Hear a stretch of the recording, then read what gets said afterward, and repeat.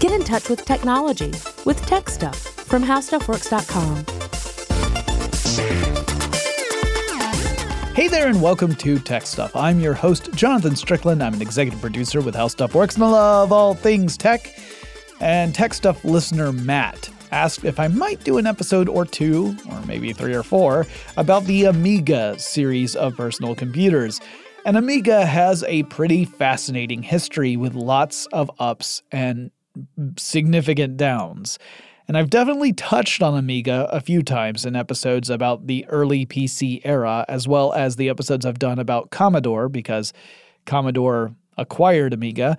But this computer line deserves its own set of episodes because it's not just fascinating from a technology standpoint, but it plays into a lot of other things that were happening in tech in the 80s that are also really important and interesting all on their own. So the story is likely going to take a few episodes to tell because of how complex it is and how much the Amiga's story plays into these other stories of other companies and big events that were happening in the personal computer and video game industries.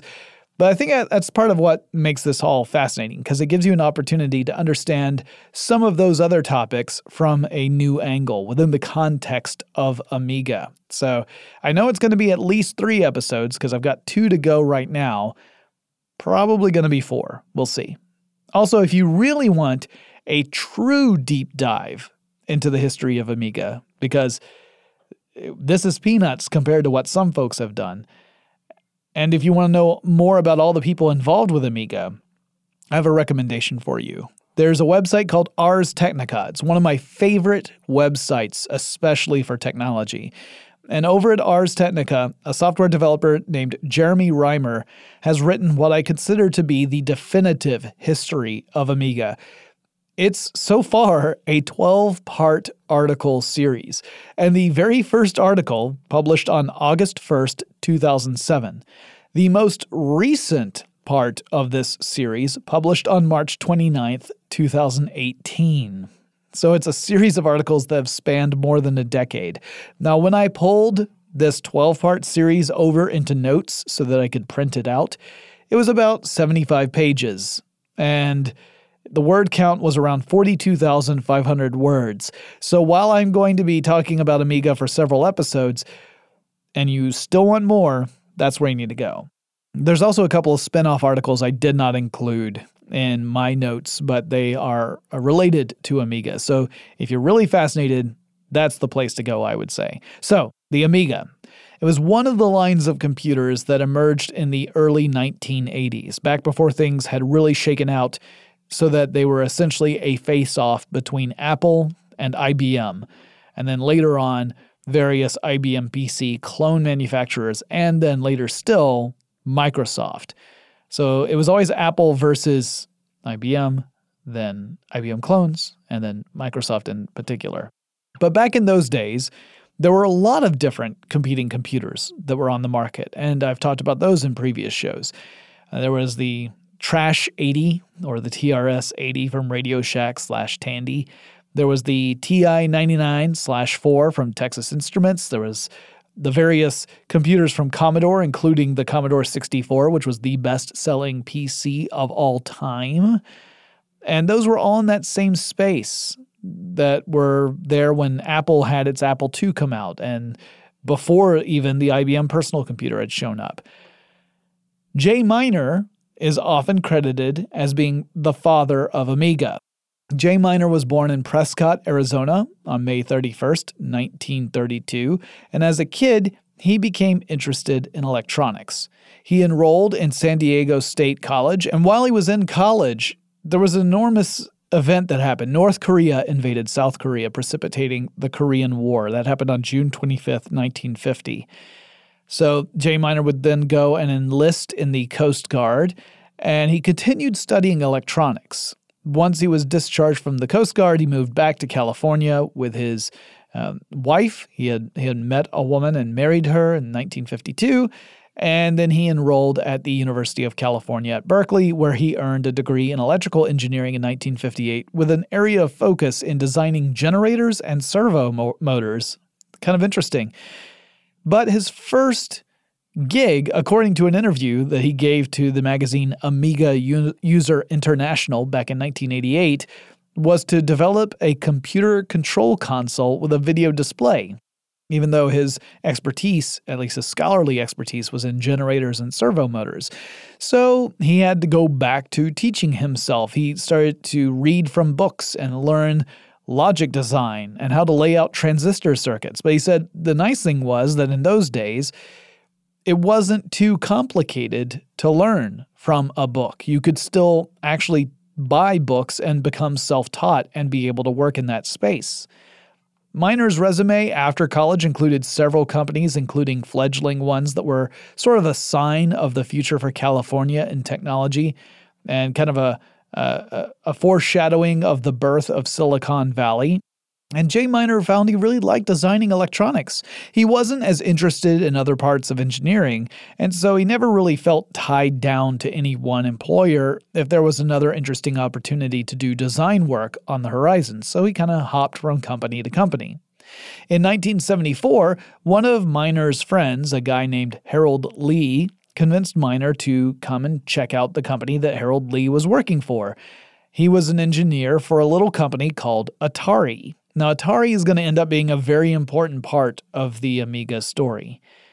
Nolan Bushnell had founded Atari in 1972 after he had designed an early arcade game called Computer Space. The company at that time was known for building arcade games like Pong and Space Race. Miner would design components for many of Atari's early arcade games, and then he became the lead chip designer of a new project in 1975, and that project's goal was to create a reprogrammable gaming machine.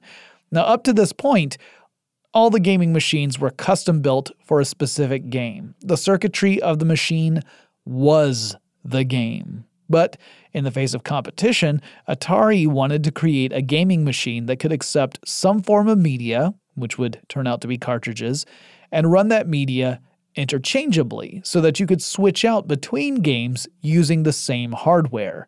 This project would evolve into the Video Computer System, the VCS, also known as the Atari 2600. One of the challenging aspects of building out this kind of computer was keeping the costs low enough to make it a marketable consumer device, which meant finding the right processor to act as the CPU for the machine.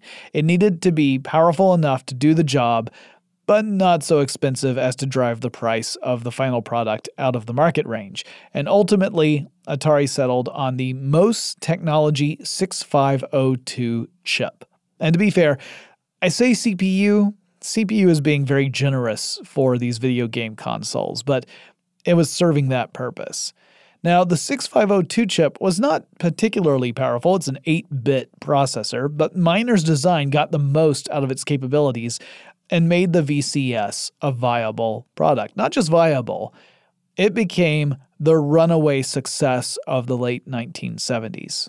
The Atari VCS would debut in 1977, and by the next year, it was already the must-have item on everyone's list. Jay Miner would move on to design new products for Atari's line, and this time he was focusing on personal computers, which were also emerging at this time. In 1977, there were only a few personal computers that were available on the market outside of the kits that you could purchase to put your own computer together. So Apple had been founded in 1976 and had introduced the Apple II in 1977. Radio Shack/Tandy had the TRS-80 in 77. Commodore had the PET or PET. Did not yet have the Commodore 64. That would come later. Digital Research had created the CP/M operating system style interface, which Bill Gates would later leverage when his company would create MS-DOS. But no one knew where the industry was going yet. It was slowly transitioning from the realm of hobbyists and bleeding-edge adopters to mainstream consumers. Jay Miner would use the 6502 chip as the main microprocessor for a pair of computers from Atari. They were the 400 and the 800. And as you might guess, the 800 was a more powerful computer than the 400. The Atari computers could display a maximum of 40 colors on a screen simultaneously, which today obviously is nothing, but back then it left the nearest competitor, which would have been Apple at that time, in the dust. Jay Miner designed chips to handle sound and graphics as well, something that would foreshadow a future era of expansion cards that were meant to do the same thing. That wouldn't really take effect until the 90s. In 1978, Nolan Bushnell sold his company to Warner Communications. Ray Kassar, the new CEO of Atari, would clash with the company's programmers in a big way. The programmers wanted a share in the success of their work. They wanted royalties. But Ray Kassar refused, and in addition, Atari chose to write off the costs of developing the 400 and the 800 systems up front. So all the costs of developing went right into the budget at the front of it instead of being distributed across the lifetime of the 400 and the 800. That meant that on the books, it looked like the company had not met its profit goals. And because of that, it was not going to trigger bonus payments. Programmers were not going to get paid bonuses because, at least on paper, Atari was just barely eking out a profit. When in reality, you could argue that it's because they front-loaded all of the development costs at the very beginning of the year. Some of the programmers felt that they were being cheated, that they were being abused, and people began to leave Atari. One of those programmers was a guy named Larry Kaplan, and he will also become very important in the Amiga story in just a moment. But upon the 400 and 800 release, Atari did something a little weird. The computers, which were capable of playing pretty neat games for that era, were not marketed as multi-purpose machines that could do gaming, because Atari did not want to cannibalize their console sales. And so the 400 and 800 were marketed as serious machines meant for serious stuff like business and academics. Despite limiting the marketing reach for the product, the computer models sold pretty well. And here's a fun fact. The Atari 400 PC would serve as the innards for Atari's 5200 console, the successor to the Atari 2600. But the software written for the two platforms was not really compatible. All right, I've got more to say about the era that would launch the Amiga, but first let's take a quick break to thank our sponsor.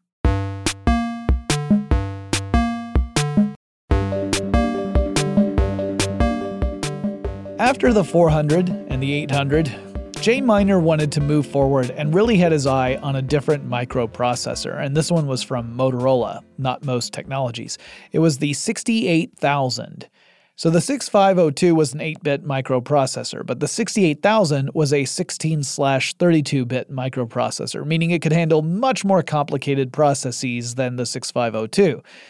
And it was being used in microcomputers and would become the chip that would power Apple's Macintosh in the mid-1980s. So Jay Miner pitched a computer system to Atari management that would rely on the 68000 chip. It would be the most advanced computer, especially in terms of graphics and sound systems. It would be able to play incredible games, but Atari management shut him down. In addition, Atari was starting to do the same thing to engineers that it had done to programmers previously, meaning the company was refusing to pay out bonuses. And Jay Miner did not want to keep doing the same thing, that is, designing systems for the 6502, and he was frustrated that his voice wasn't being heard. He felt that the company wasn't valuing his work. He didn't like the fact that he wasn't going to get paid his bonus, so he decided to put on his walking shoes and he left the company. So after he left Atari, Jay Miner joined another company called ZMast. This company made special microprocessor chips for specific types of products, and the specific type of product that Miner worked on were pacemakers. So he worked with ZMast for 3 years, and in 1982, he got a call from Larry Kaplan, and that was that Atari programmer I had mentioned earlier who had left Atari in a huff in 1979. After Atari, Larry Kaplan had gone on to join a brand new company called Activision. In fact, he joined so early that typically we call him a co-founder of Activision, although Encyclopedia Britannica actually says that he was not a true co-founder, but joined shortly after the founding of the company. But he helped define that company. And I'll have to do a full episode or maybe a short series of episodes about Activision someday, because that company has continued to be incredibly important in the video game world. But The original incarnation of Activision was meant to be a place where developers would get recognition for their work, including getting credited on game boxes and receiving royalties as a result of good sales for their titles. And these are good things, but Larry Kaplan got disenchanted with this company in 1982. He wanted to go into developing some hardware, but Activision did not. The other execs at Activision did not want to go in that direction. They wanted to focus solely on developing game titles. And so Kaplan would leave the company that he had joined in 1979, and he reached out to Jay Miner to see if Miner knew of anyone who might help him get funding to get a new business off the ground. So Jay Miner takes Larry Kaplan's call, and he introduces Kaplan to his own boss, Burt Braddock, over at ZMast. And together, these three began to put together a plan for Larry Kaplan's new business venture. They got an office in Santa Clara, California. They hired away a vice president over at Tonka Toys to be the CEO of this new company. And the plan was that Jay Miner would design chips for the hardware. ZMast would take the designs and build those chips, and Larry Kaplan would design games to run on that hardware, and this is the business they would form. They would have some sort of video game console or computer business, and they would all work and make money from it. They originally called this venture High Toro, or really it was just High Toro, I guess, because they thought it sounded kind of like a high-tech company, and also it sort of paid tribute to being a company born out of Texas. But this process was going to take some time, putting all this business together. And while they were working on it, Larry Kaplan, the guy who was asking for this in the first place, started to get cold feet. He might have worried that maybe the space was getting way too competitive in creating hardware for the video game world. Maybe he was worried about the prospects of this business being able to hold its own, but for whatever reason, in late 1982, he bailed on the whole plan. Not only that, but he decided to return to Atari, the company he had quit 3 years earlier. And apparently Nolan Bushnell had presented a very attractive offer, so Larry Kaplan was out, and that left Jay Miner and ZMast holding the ball. So Miner was asked to serve as the chief engineer for High Toro, and he agreed to do it under two important conditions. The first was that he wanted to create a video game machine around the 68,000 Motorola chip. And the second was that the video game machine should also be a computer, not just a video game console. Now, this was in late 1982, and the landscape was very different from what it would be in just 1 year. In late 1982, video game consoles were seen as money-printing devices. There was just a ton of cash in video games. Companies were rolling in it, and everyone at the time was convinced that the party was never going to stop. So investors were willing to get behind something like a video game console. But personal computers, on the other hand, were still seen as a luxury product that very few people owned. Investors were less keen to get behind those products. So the company decided, High Toro decided, that the wisest decision was to pitch High Toro first as a video game console company, that the product they were making was a video game console, and then just kind of hide or ignore all the computer elements when it came to trying to get investors. Jay Miner had one standard that he personally wanted to meet with this new machine. He wanted to make a personal computer that would be capable of running a really good flight simulator on it. He had a friend named Al Pound at a company called Singer Link who had shown Miner military-grade flight simulators, and Miner thought these things were amazing. So he wanted to create a machine that could run something like that on your desktop without having to have the multi-million-dollar equipment to do it. Now that meant that Miner needed to build out a computer that could be both a stripped-down video game machine and expandable into a high-performance computer. Now, Jay Miner was a bit frustrated that they weren't just taking the kid gloves off and going toe-to-toe with IBM, because IBM was just at this point trying to get established in the home computer space. They had dominated in business, but were just starting to get into home computers. And Miner thought, we actually have the opportunity here to take the lead. However, the general thought was that video games were where the money was, and that it was better to focus on that part of the market and to let the computer stuff come later. Jay Miner would eventually say that was probably the right decision for the time, just because it would have been very difficult to get the financing, the investment for going after IBM. But he still said he was sad that they were never able to jump on that, because the IBM PC, when it came out, it was monochromatic, it was crazy expensive, it had limitations on memory. These were all areas that Miner saw as opportunities for them to take over, but it was just not meant to be from an investment standpoint. So they decided to divide operations for High-Toro into two big categories, and Jay Miner would head one side, which would be the chip designers and engineers, the hardware experts, and they began working on prototypes for chips to go in this future computer. And they didn't have a way to fabricate chips to test their designs in a way that was economically feasible. So instead, they first would sketch their designs out on whiteboards, and then they would move to build prototypes on breadboards. More on that in a little bit.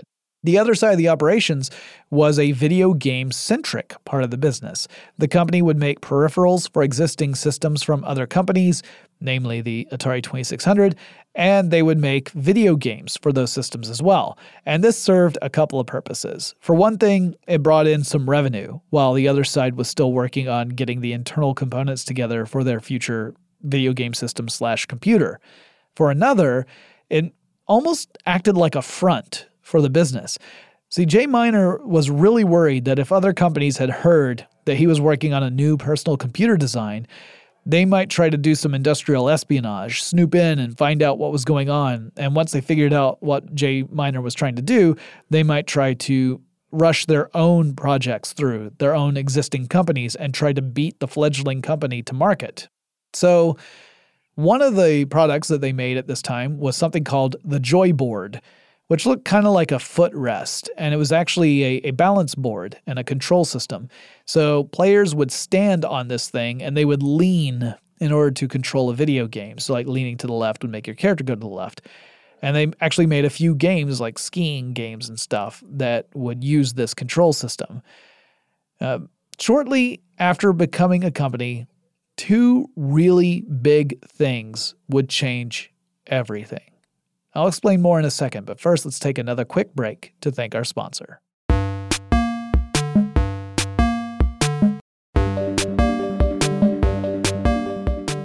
The first thing that changed was that the company High-Toro had to swap out its name, because there already was a Japanese lawnmower company called High-Toro, and they didn't want to be confused with it.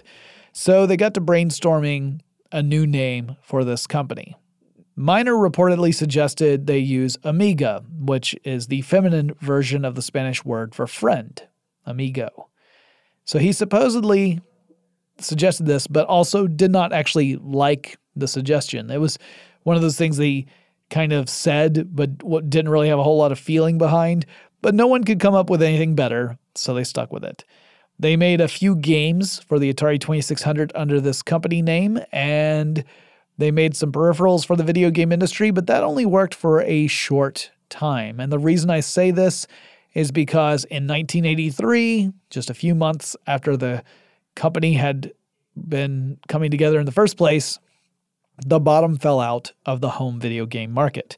This was the infamous video game crash of 1983.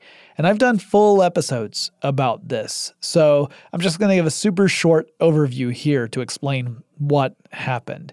Leading up to 1983, there were a ton of companies that were all in the home video game space. You had console companies, you had Intellivision, you had Atari, you had Coleco, and others that were all creating video game consoles. You had tons of third-party game developers of varying degrees of skill and business sense making games for these systems.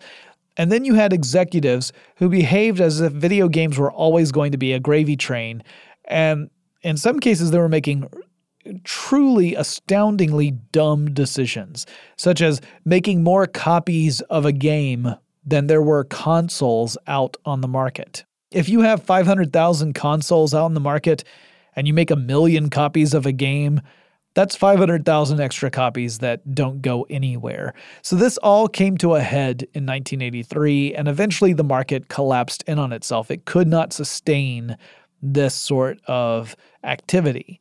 The video game crash had an enormous effect on the company that was just about to become Amiga. It was making that transition from Hi-Toro to Amiga. Video game companies were folding left and right. Companies like Atari, which had been really cash rich just a couple of years earlier, now found themselves overextended and in possession of massive inventory that they could not move. And Amiga's business of selling to that industry was pretty much wiped out. Moreover, investors were now terrified at the thought of backing a video game console. So, in 1982, Jay Miner was told, we have to market this as a video game console first and ignore the fact that it's a computer, because otherwise no one's going to put money behind it. In 1983, the same investors who were gung-ho on supporting a video game console now were terrified. So they asked, hey, do you think maybe you could take this thing you're designing and instead of making it a video game console, could you upgrade it so it's a personal computer? Well, that's what Jay Miner had in mind all along, and in fact, what he had been working on, so it suited him just fine. It validated his arguments, and the team continued to focus on building out the chips that would go into the first Amiga computer.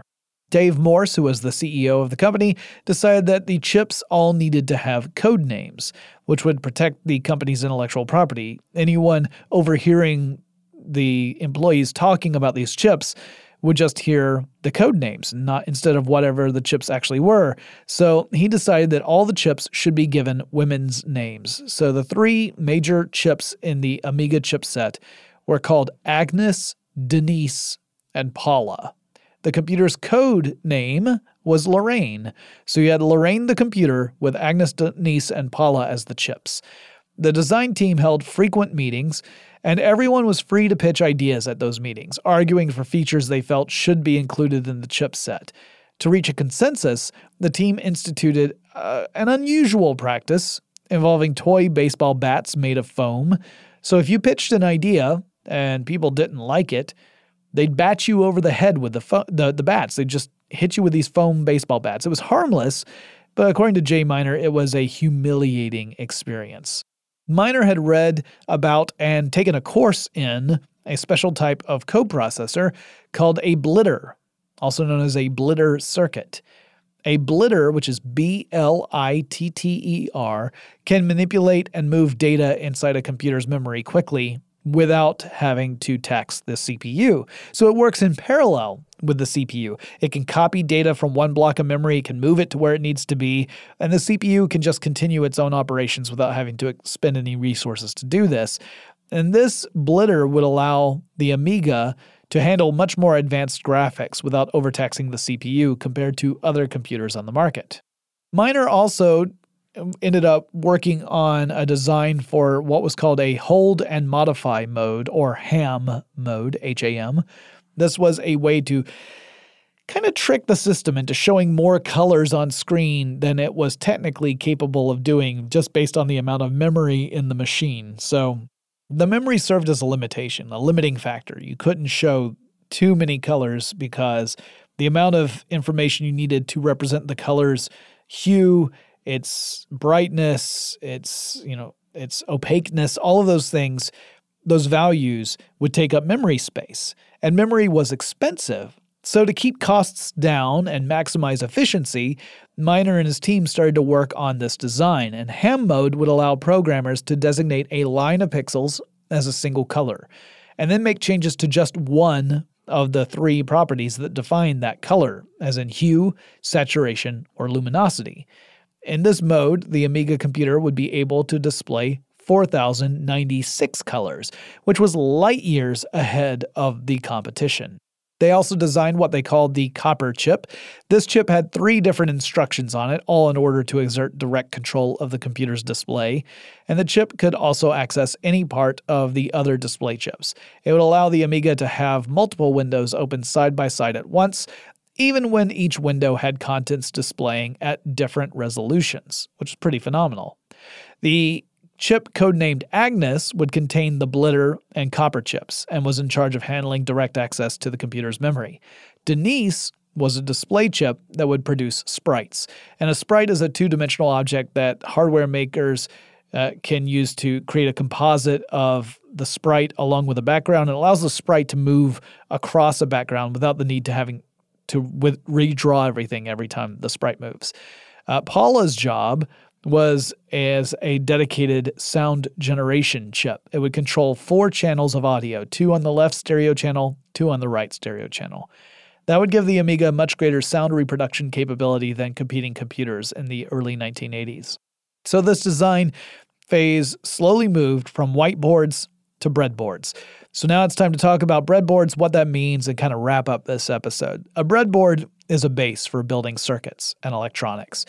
It is also known as a plug board because it's a board into which you can plug chips and wires. Today's breadboards are really super nice. You don't have to solder connections between components. You just plug everything in, and the breadboard itself has a little layer of metal on the underside that allows connections, so you don't have to actually solder everything together. But back in the day, you did have to do soldering. The reason why that's really important is that today, because you don't have to solder everything, you can reuse breadboards. You just unplug stuff and you plug new stuff in. So you can very rapidly test out different circuit layouts, different designs. Breadboard circuits are much, much larger than the finalized type of circuits that make their way into electronics. It's sort of the macro scale of what you would eventually plan to produce. So these chips that Miner's team was developing, when manufactured, they would all fit to plug into the motherboard for the first Amiga computer, but at this time, on breadboard form, they were huge. And by huge, I'm talking about chips that would measure several feet along one side. Each chip would have 8 breadboards connected together to simulate what the final chip would do. So Agnes was 8 breadboards, Denise was 8 breadboards, Paula was 8 breadboards. Each breadboard would hold 300 MSI logic chips. So for all 3 of the simulated chips, for Agnes, for Denise, for Paula, collectively you had 7,200 separate logic chips for these simulated chips. And they all had to be wired together. All those breadboards had to be wired together. All those components had to be wired properly. So there were a ridiculous number of wires connecting everything in each of those simulated chips. And as you can imagine, that made connecting and moving the breadboards really difficult to do because one wrong move and you would introduce a system crashing bug by knocking loose another connection. Then you'd have to track down which connection was loose and reconnect it properly. The team hooked up their simulated chipset to a 68,000 processor, and then they fired it up, and it worked. But that was just the hardware side. In our next episode, we'll pick up by talking about the software that was in development to run on this first Amiga computer, and we'll also look at how the company nearly got swept up by Atari after finding itself in financial trouble. And we'll learn the crazy Game of Thrones-like story involving the company Commodore as well. And it really does get pretty crazy. In the meantime, if you have any suggestions for future episodes of Tech Stuff, whether it's a company, a technology, a person in tech, maybe there's someone you want me to interview or have on as a guest host, let me know. Send me an email. The address for the show is techstuff@howstuffworks.com, or drop me a line on Facebook or Twitter. The handle of both of those is TechStuffHSW. Maybe you are getting a little chilly, as the weather's starting to cool down. You could probably use an extra shirt. I got a suggestion. Go to tpublic.com/techstuff. We've got designs that look great on shirts, and you should probably buy one. Also, every purchase goes to help the show, and we greatly appreciate it. Don't forget to follow us on Instagram, and I'll talk to you again really soon.